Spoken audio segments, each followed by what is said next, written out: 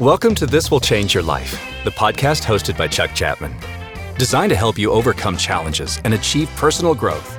As a professional psychotherapist, life coach, and fellow traveler, Chuck shares life hacks and strategies that will not only help you get unstuck, but help you transform into the best version of yourself.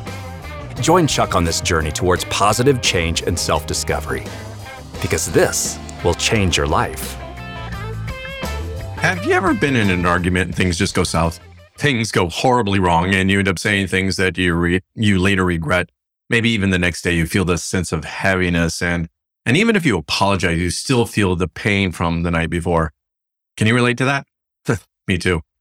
So why do we say things and do things in the heat of the moment that we later regret? And even better, how can we stop doing this? Well, the topic of today's presentation is stop saying stupid things when you're in an argument.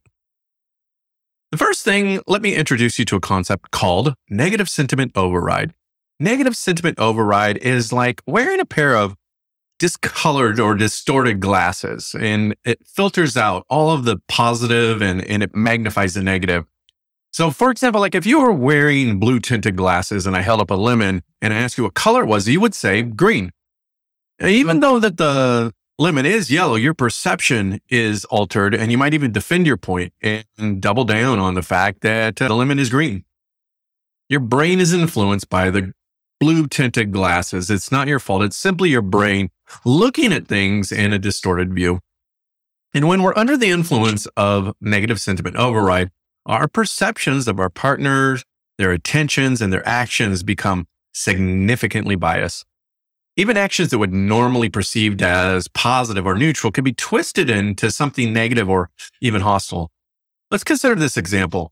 Let's say your partner forgets to refill the coffee pot, and in a neutral positive sentiment state, you might easily shrug it off as a mistake, knowing that your partner usually does remember.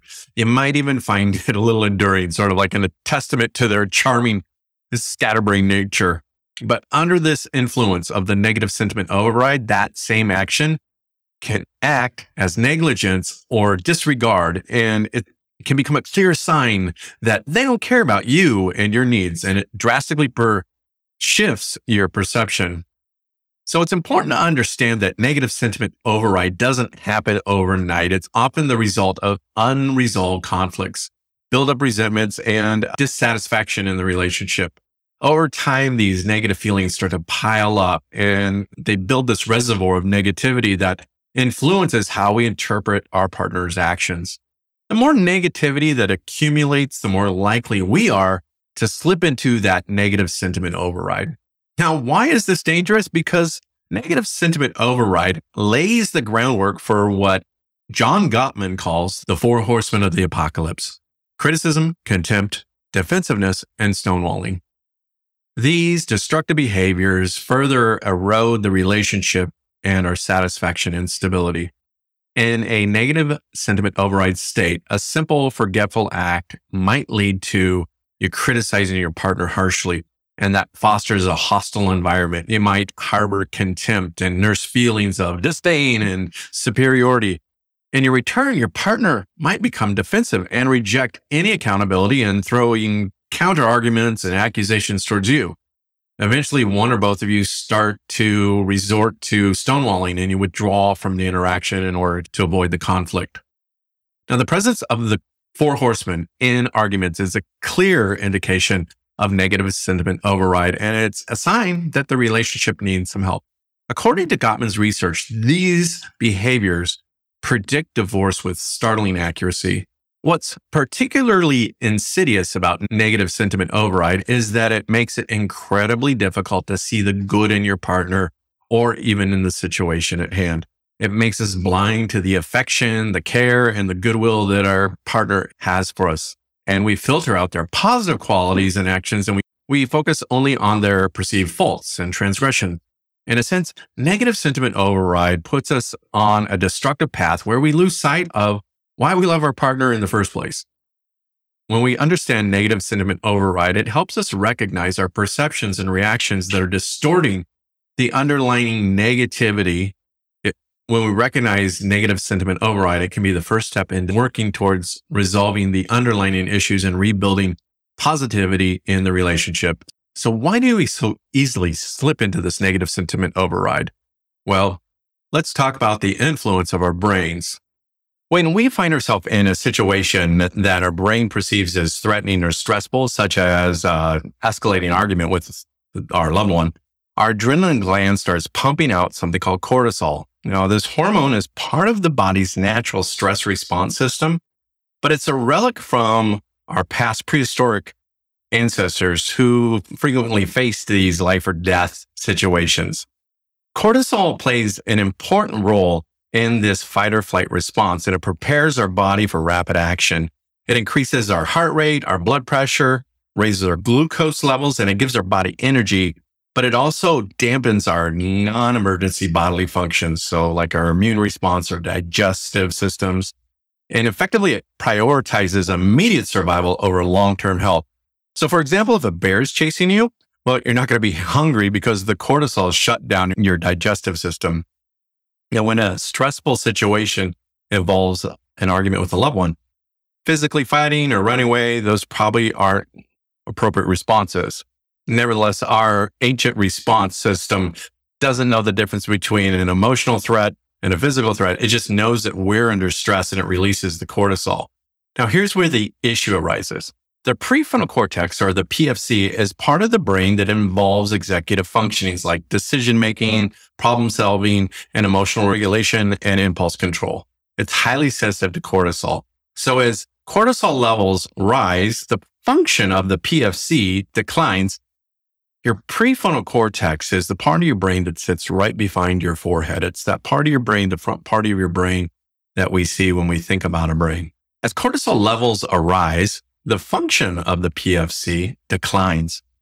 This makes sense from a survival perspective because when we face a potential threat, our ancestors, they didn't really have time to stop and think about what they needed to do. They just needed to act swiftly and instinctively. But in our day-to-day arguments, when cortisol is introduced into our body and reduces the prefrontal cortex function, it can be counterproductive and hamper our ability to clearly understand what's going on and have compassion and empathy and resist those impulses. So instead of engaging in constructive dialogue, we become more defensive. We say things that are hurtful because we're not really thinking. Like literally that part of our brain isn't online. So when cortisol can take what might have been a minor incident and turn it into a full-blown argument. And because it's just in the prefrontal cortex, one of the things it does is it really contributes to the argument and the escalation of the argument. And it's going on in both people. And as it's going on in both people, we stop seeing each other as partners, lovers, friends, and we start seeing the other as a threat. Our brain just takes over, shuts down that prefrontal cortex, and we start seeing this person that I love, but we see them as the threat rather than our ally. So if you've ever found yourself thinking like, oh, why did I say that? Or I didn't mean to yell after an argument, you can bet the cortisol was playing a significant part. So we need to remember that our biology can push us towards certain actions, but if we understand them, we can learn to control and have more constructive responses. So now let's talk about cortisol and its effects after the argument. The after effects of the cortisol may stay in our bodies for quite some time. That's because it hasn't metabolized out of our system. Because when cortisol is released into the bloodstream, it doesn't disappear when stressors disappear. Instead, it gradually metabolizes and clears out of our system over a period of time. And the amount of time for a substance to reduce by half is called a half-life. And for cortisol, this is typically 60 to 90 minutes. So consider what happens when you're in an argument with someone. Your body is responding to the emotional stress and it releases all of that cortisol and you get this flood and wave of cortisol. Now the argument's ended and the immediate stressors are gone. However, you still feel hurt and agitated and angry and all those kind of things.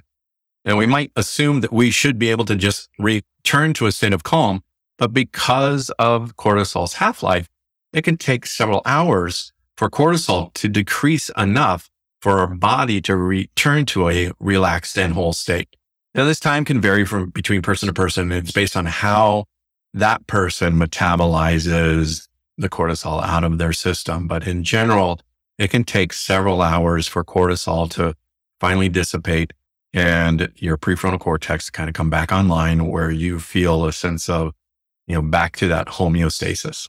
So even though the arguments ended, you are still feeling that sense of hurt and anger and frustration. And it might actually take even a couple days before you start to feel normal again. And maybe you've even had a big argument and the next day you have this sense of heaviness. That's what we refer to as a cortisol hangover. It's a delayed return to the relaxed state. It's very similar to alcohol. But alcohol hangover, where the effects are felt the next morning after drinking, cortisol hangovers can leave you feeling off balance and irritable and emotionally sensitive way after the argument's passed. It's also why making up and apologizing immediately after an argument doesn't instantly resolve the hurt feelings. Even though you may logically understand that you both express regret and want to move forward, your body is still operating on high alert. And this heightened emotion, this hypersensitivity can persist and make it really difficult to let go of the conflict and embrace the resolution. But if we can understand the biological process, it can be a powerful tool and help us realize that this prolonged stress response isn't a sign of personal failure or indicate that the argument was more damaging than we thought. It's simply just our bodies working through the process of metabolizing the cortisol.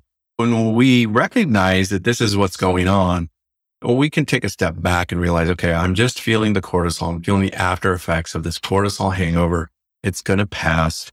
I just need to wait for it to metabolize out of my system. And then we'll get back online and we'll get back into having that normal relationship. So how do we stop saying stupid things in the heat of the moment? Well, let's talk a little bit deeper about some steps that we can do to help prevent saying stupid things and reduce the lingering pain afterward. The first thing we can do is we have to recognize the negative sentiment override. And as I talked about earlier, the negative sentiment override can really cloud our perception and intensify our reactions. So the first step towards change is just recognizing when this negative sentiment override starts to play. Ask yourself, am I reacting and responding to the situation at hand, or am I reacting to past conflicts and unresolved issues? Are these things influencing me? Now, if we can acknowledge the influences of the negative sentiment override, can help us pause and reassess the situation and the reaction. It's important when we start to feel yourself overwhelmed in an argument to take a break. It's difficult because our brains want resolution, but when we take a break, when we take some time to cool down and express to our partner that we're feeling particularly sensitive, it gives us the opportunity to allow the cortisol and the negative sentiment override to process through our bodies. So this awareness alone can decrease the sensitivity and the intensity of our responses and really pave a way for a more productive dialogue. The other thing we need to do is we need to learn to manage our cortisol levels. So when conflict arises and cortisol spikes, we need to learn some techniques to keep that stress hormone in check so that we can ensure that our prefrontal cortex can operate effectively. So if you're taking a break from your argument, you can stop and you can do some of these things that are like stress management techniques. So deep breathing exercises that can slow your heart rate and help you counteract the physiological arousals. Mindfulness and meditation can help you stay present and avoid spiraling into those negative thought patterns. Things like taking a brisk walk or doing some physical exercise. These can help your brain start to metabolize the cortisol faster through your body. But the thing is, you've got to practice these things on a regular basis so that when you find yourself in that moment where the argument is starting to go south, rather than going into the prefrontal cortex overload, you're able to take a pause. When we try to resolve issues when we're in a state of high stress and the cortisol impairing our prefrontal cortex, it's likely going to lead to more impulsive and regrettable actions. So when we take a break for at least an hour or more, it allows our body to metabolize the chemicals, those neurochemicals, the cortisol, the adrenaline out of our bodies and bring our prefrontal cortex back online. This can help us regain control and approach the situation more accurately, more empathetically. Just make sure your communication with your partner is about taking a break, and then we're going to talk about this topic later at a different point. Now, another thing that's really important to cultivate is what it's called positive sentiment override. Gottman's research has found that cultivating this positive sentiment override can act as a buffer against the negative sentiment override in conflict. In relationships where positive sentiments are often expressed, partners tend to give each other more of the benefit of the doubt, and we tend to interpret each other's actions more positively. It's basically assuming positive intent on your partner's behalf. So striving to foster positivity regularly in your relationship, building a culture of gratitude and appreciation, spending quality time together, affection, this starts building the positive interactions and builds a reservoir of positivity that can help you keep that negative sentiment override at bay. Now, each of these steps requires effort and practice, but the payoff is really significant. It helps us have healthier, happier relationships with fewer regrettable incidents during conflict. It's all about understanding our body's natural response to stress and learning to navigate through this effectively. In conclusion, understanding the relationship between negative sentiment override and cortisol levels offer us an insightful way to look at our behavior during conflict and recognize negative sentiment override can skew our perception and how cortisol surges can hijack our irrational brain functions. We can understand why we say these things that we tend to regret later. And it also gives us the ability to kind of have grace towards our partner and understand that they too are going through these things and they may say something that they also regret. So it doesn't mean that these things are necessarily true. It just means that our brains were hijacked, negative sentiment override came into play, and we said and we did things that we didn't mean to say or do, which is why it's super, super important to learn how to repair. Learning how to repair after a relationship is vital. One of the things Gottman says is that conflicts are going to happen in relationship, but it's how you repair that matters. If you take the time and work through your own neurochemical cortisol flooding that's going on in your brain, you take that break and then you come back with positive sentiment override. And you see your partner as somebody that you love and that you care for and that you cherish. And you can begin to empathize with what's going on with them, and they start empathizing with what's going on with you. And then we're going to be able to repair, and we're going to be able to offer forgiveness, and we're going to be able to kind of put these things in the past and also understand that maybe we just weren't at our best in that particular moment. Sometimes just a simple act of pausing can make all the difference. But remember, these things take time. They take understanding. And the more you know yourself and how your body works and how you function, the better you're going to be at overcoming and recognizing when our brain starts to get flooded with the cortisol or we start jumping into the negative sentiment override. Once I start doing this, then those cortisol levels tend to drop and the dopamine levels tend to rise, and we feel actually more connected and committed to our partners. If you like this video, please like, subscribe, do whatever you have to do so that you get the notifications for upcoming videos. It really helps the algorithm and it helps this channel grow. And so I hope that you enjoyed this episode of This Will Change Your Life. How to stop saying stupid things in the middle of an argument. This will change your life. Thanks for listening. Learn more about Chuck and how he can help you get unstuck at chuckchapman.com. And if you just found us, subscribe to this podcast so you never miss a life-changing episode. Want to help others just like you? Give us a rating on Apple Podcasts, Spotify, or wherever you're listening to this podcast. Share it with a friend or on social media. And remember, the information contained in these posts, podcasts, and social media is for general information and educational purposes only. The information on this feed is not, nor is it intended to be, therapy or psychological advice. Nothing posted should be considered as professional advice. We'll see you back here for the next episode, because this will change your life.